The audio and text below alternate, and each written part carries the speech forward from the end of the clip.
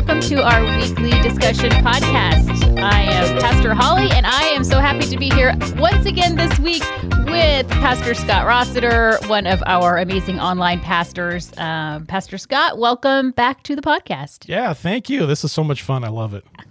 Well, it is fun. This is always fun to record. We had the privilege of hearing from Pastor Scott again this week, the last of two messages. I love this. It's kind of a series within a series, right? Yeah. Because we're in our Words Matter series. Yep. And within that, you did a two-part 2-week message series on love and the cross, which has been so good. So I loved the wrap up for that this week. And yeah, we're here to talk about it.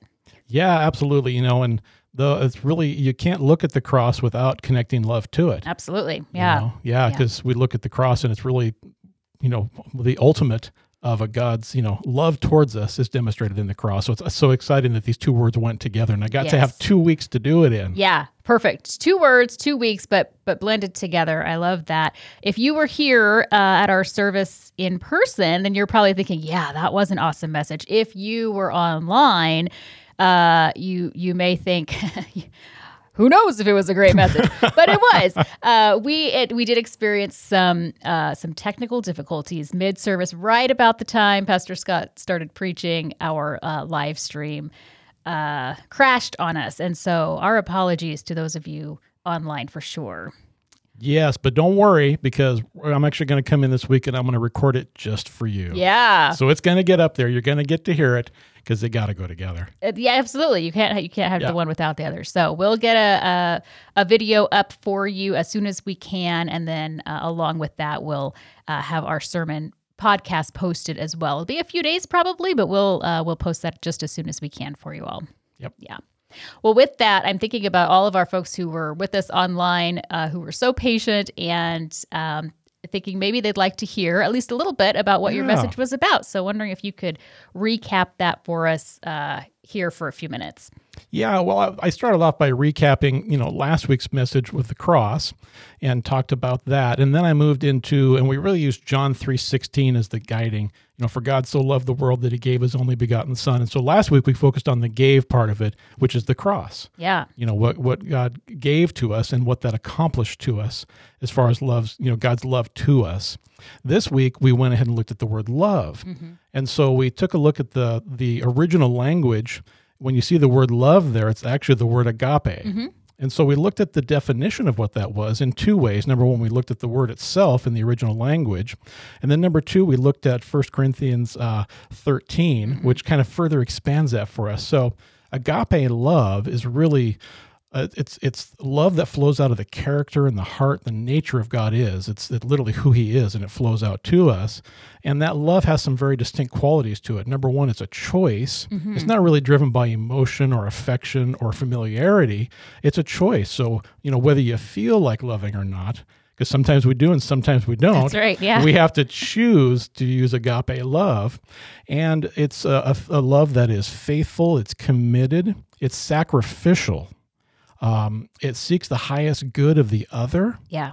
And so those are all qualities. And then the last piece of it really is that it's an active love. It's not just words, it's not just feelings, but it's actual action that translates into love towards others. So really exciting that we took a look at that definition of agape love, and then took a look at other places in the Bible where we see that word agape in use. And one of those is in the 2 Greatest Commandments. Mm-hmm. So looking at, I think it's in the Gospel of Mark. I'm drawing a blank because I'm trying to think about it right now. I don't have my notes right in front of me. But the teachers of the law had been trying to trick Jesus by arguing with him about the do's and don'ts of the law. And of course, you can't trick Jesus because he's God, right? Yeah. And so seeing that he'd given good answers, one of the Pharisees asked him, "What's the greatest commandment?" And so Jesus' response was, "Love the Lord your God with all your heart, mind, soul, and strength. And the second one is like it, love your neighbor as yourself." So we took that, that agape love. So have agape love to God, have agape love to our neighbors. And really focused on the second part of that, because when we're having agape love for our neighbors, we're really actually showing our love for God in doing that. And so we talked about, who's my neighbor? And there's actually a part I left it out. I wanted to go to the Good Samaritan parable, right? And talk about that, because teaching about who is your neighbor, and the answer is everybody. Yeah. There's nobody who's not your neighbor, right? Right. But it really focused on two main neighbors, and then a third aspect to that was, one, it's other believers. Yeah. So we're to love with agape love, that sacrificial, others-focused, actionable love towards those who are in the body of Christ, towards other believers. Yeah. We're also supposed to have that for non-believers as well. We're supposed to go out, and we saw in Luke chapters 5 and 6 where Jesus actually went out and demonstrated that love for in Luke chapter 5 towards Levi, the tax collector. So if you're going to pick someone who's a non-believer to not hang out with because they're kind of the bottom of the barrel, and so again, no offense to anybody who works for the IRS, right? No offense to anybody who works in accounting, but in that day, being a tax collector was pretty much the bottom of the barrel. Oh yeah, nobody likes tax collectors. Nobody likes tax collectors, and so Jesus went out and showed that agape love to Levi, and Levi, responding to that agape love, leaves everything behind and follows Jesus. Not only does he do that, but he throws a banquet for Jesus' honor. And then he invites his other tax collector friends in. So then we see that agape love, having been received, going out to his tax collector friends so they can know Jesus and know agape love. Yeah. And Jesus, when he gets confronted by that, by the leaders of the day, and they're talking to his disciples, Jesus says, hey, this is who I'm here to agape love. This is who I've come for. I've come to save people just like Levi. Right. Yeah. How powerful to that group of tax collectors to have this rabbi respected because of his position as a teacher in the community. To have this rabbi show them that kind of love, to focus any positive attention on them at all, to eat in one of their homes. Yes. That's just tremendous. But then at the same time, how powerful for them, but how powerful for Jesus's followers and the people watching and the crowds and the bystanders and the onlookers to see a rabbi, a man of upstanding reputation in the community because of being a rabbi. Now, obviously, we know Jesus had some detractors as well, but as a rabbi, he would have been a respected figure. To see him dining with tax collectors, loving tax collectors, being present and neighborly with tax collectors, that would have just turned everyone's expectations upside down. Oh, completely. Jesus loved to do that. Yes. I think about as well, who else did he reach out to? We think about the woman at the well. Yeah. The Samaritan woman. They were not, if tax collectors were bad, Samaritans may actually have been just a hair below or right there on par. Right. We didn't mix with them because we needed to keep ourselves pure and clean, right? Right. As God's people, chosen people, set apart.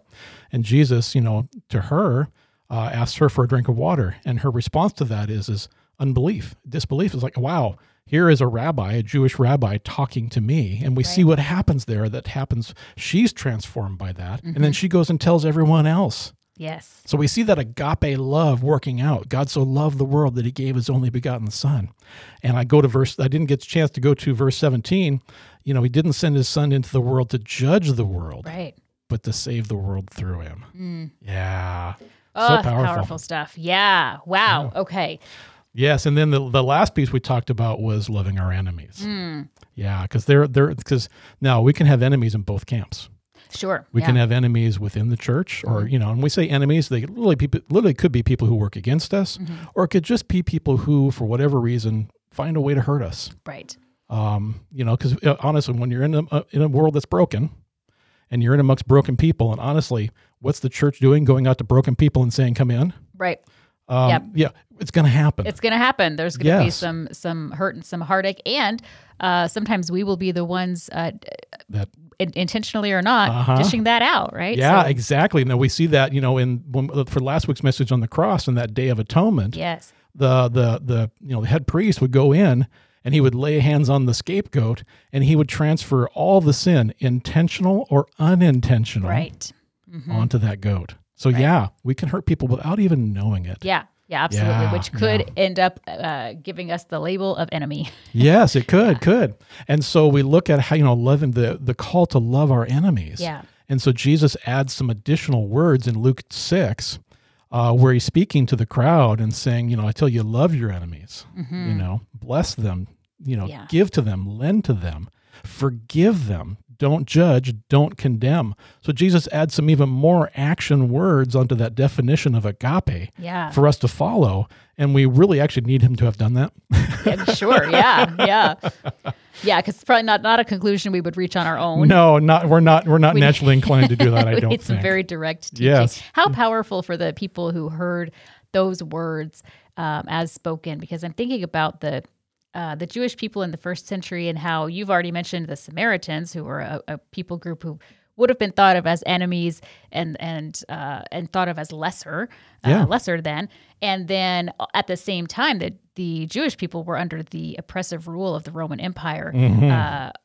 It had very little power, very little agency there, and were under the rule of their enemies. So what a statement from Jesus to say, love your enemies, when they have really enemies all around, and some who are actually causing tremendous harm.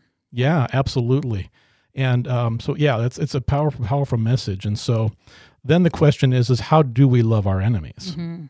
And, when you talk about that idea of those who were included and, the Jewish people who were set aside and the people who were excluded, we look at Ephesians 3.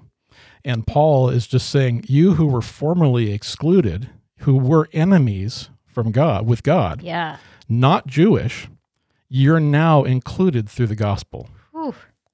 That's so huge. That's really huge. Yeah. Yeah. And so Paul says, when I think about the scope of that and the magnitude of that, I fall on my knees and I pray for you. Wow. And he says, and he prays, I pray that, out of God's riches, that he would, strengthen you in your innermost being, that you would come to have Christ dwell richly in your heart, and that you, together with all the saints, could understand the breadth, the width, the depth and the length and the height of the love of God. Mm-hmm. And so when we think about how do we love our enemies, we go back to the first of the two greatest commandments, love the Lord your God with all your heart, soul, mind, and strength. And I know that if I focus on that, if I intentionally have the discipline to spend time knowing God, getting to understand who God is, it's really just as the cross transformed me from being formerly outside of God's kingdom to being inside, to be formerly, ashamed, but now no longer ashamed to stand before God. Yeah. That same transformational work continues in us, and it's by spending time in God's presence that we ourselves are transformed. We begin to understand God's agape love for us, and it begins to flow through us to other people. Yeah. And that's how we love our enemies and how we love our neighbors. Yes. Oh, I love that, having that foundation in place of living in the presence of God so that we can receive that agape love ourselves, God's love to us, and we can understand that in as much as we can. I think it's even beyond our understanding, but to be able to receive that, and then in that way, it flows through us as well. I think you've hit the nail on the head there. There's really that's just not something we can will into ourselves, is that there's no agape love without to send out into the world without first receiving it. Yeah, that's so true. And when you think, first of all, agape love is a choice, sometimes we don't have the strength to do it. Right. But just as we had to come to Christ through a choice to believe in faith, we also have to, when Jesus says, if you want to be my disciple, follow me, take up your cross daily, that's that choice. So when we have moments when we're around our neighbors, and sometimes it's easy when we feel it. It's easy to love other believers. It's easy to love our neighbors when we feel it. Right. It's less easy to do it when we don't feel it. And that's when we have to make that choice, that same choice, that by faith, I'm going to believe, God, that you are at work here. Yes. I can't understand it. I don't see it, but I know enough about your love to me to know that you want it to flow through to other people. And I can trust you that if I step into this choice to love, you're going to be right there with me. Absolutely. Yeah. Yeah. Isn't it something to see? You've mentioned 1 Corinthians 13 and that amazing description of love. So you may, if you're listening, you may know that chapter from, it's read at weddings a lot of times. Yeah. It's the love passage, right? Yeah. But it's talking about the love of God, this agape love to us and through us.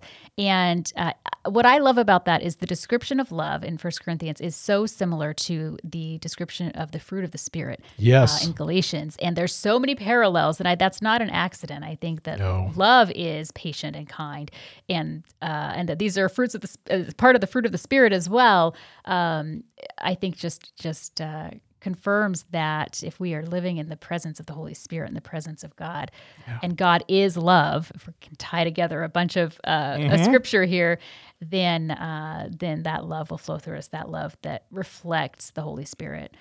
Yeah, and it's an active love. And I think that was the other piece of this message is that the more I looked at it, the Lord said, keep coming back to that point. It's an active love. Yeah. Don't just love with words. Don't just love with emotions. Don't just love with ideas. Right. But it needs to translate into actual actionable love towards folks. Yeah. Even if we don't feel it. Yeah. Absolutely. Yep. Yes. Oh, that's so good. All right. So we've talked about agape love, and you had so many good things in your message here. Actually, I'm kind of blown away by how succinctly you have been able to pull in really a tremendous richness of scripture in a short amount of time. I know this because I saw your slides ahead of time, and I thought, wow, he's got a lot in there. And you did it. Like, you pulled it all in. So, yeah. We're going to do a sermon in 1 week about love. Love. Yeah. There's a lot to say about love. Yeah, there's a lot to say about love. 25 minutes. Go. There you go. Go. Good luck. Woo. And to your point, it's like I was actually sharing with Pastor Nikki, my wife. Yeah. After the sermon, it's just like, man, I was all over the Bible in this last 2 weeks, from beginning to end, which is awesome. And I love that because you can see the connectivity between it. Yes. But there were some things that I had to leave out. Sure. Yeah. Yeah, absolutely. As is always the case. But fortunately, we have a discussion podcast, which is a wonderful time to bring in those things that didn't quite make the final cut of the sermon. A little behind the scenes look about the process. That's right. Hey, so one of those was in Exodus 20. I wanted to talk about the 10 Commandments. Oh, yeah. So, because they tie straight into the 2 greatest commandments, love the Lord your God with all your heart, mind, soul, and strength, and love your neighbor as yourself. Yeah. So, I love the 10 commandments because, here's this moment. God has worked an amazing deliverance of the people of Israel from Egypt, did amazing things, brought them out into the desert. He sustained them, and they show up at the mountain. And so here is the God of the universe, and he's going to show up and he's going to talk to his people for the first time. Yeah. Wow. And what does he say? Well, what we tend to hear, and it's not unfairly so, is a list of do's and don'ts. Sure. Okay. Yeah. That's how they read sometimes. That's how they read. Yeah. And so, but when you look at that, what are the first 4 of those commandments really about? It says, love the Lord your God, have no other gods before me. You shall not make an idol. You should not take the Lord's name in vain. And remember the Sabbath day and keep it holy. What he's really saying there, don't do things that hurt your relationship with me. Right. Okay. And if you look at the next 6, honor your father and mother, don't murder, don't commit adultery, don't steal, don't bear false witness, don't lie about your neighbor, and don't covet your neighbor's stuff. What he's really saying is, don't do things that hurt your relationship with your neighbor. Yeah. So here's the God of the universe, and he shows up, and what does he say? The most important thing to me is, first of all, your relationship with me. Right. And second of all, your relationship with each other. Yes. Wow. Pretty direct reflection of what Jesus said were the greatest commandments. Yes, exactly. Yeah. So it ties right in. So I wanted to cover that because, yeah. Hey, it's a really cool moment in the Bible. Right. And, but there wasn't time. Sure. It wasn't time to go into that. Oh, that could be its own series right there. Oh, yeah. Yeah, absolutely. Each of the commandments, and it would be fantastic. So. Yeah. The other thing that I wanted to do is I wanted to go to Romans 12 because as we talk about that idea of being in God's presence and being transformed so that we can, agape our neighbor and we can agape God, Romans 12 is a fantastic section about being transformed. Yeah. So Paul says, in view of God's sacrifice, I urge you to be, to offer your bodies as a living sacrifice, holy and pleasing to God. This is your true and proper worship. And don't conform to the pattern of this world, but be transformed by the renewing of your mind so that you can test and prove what God's will is.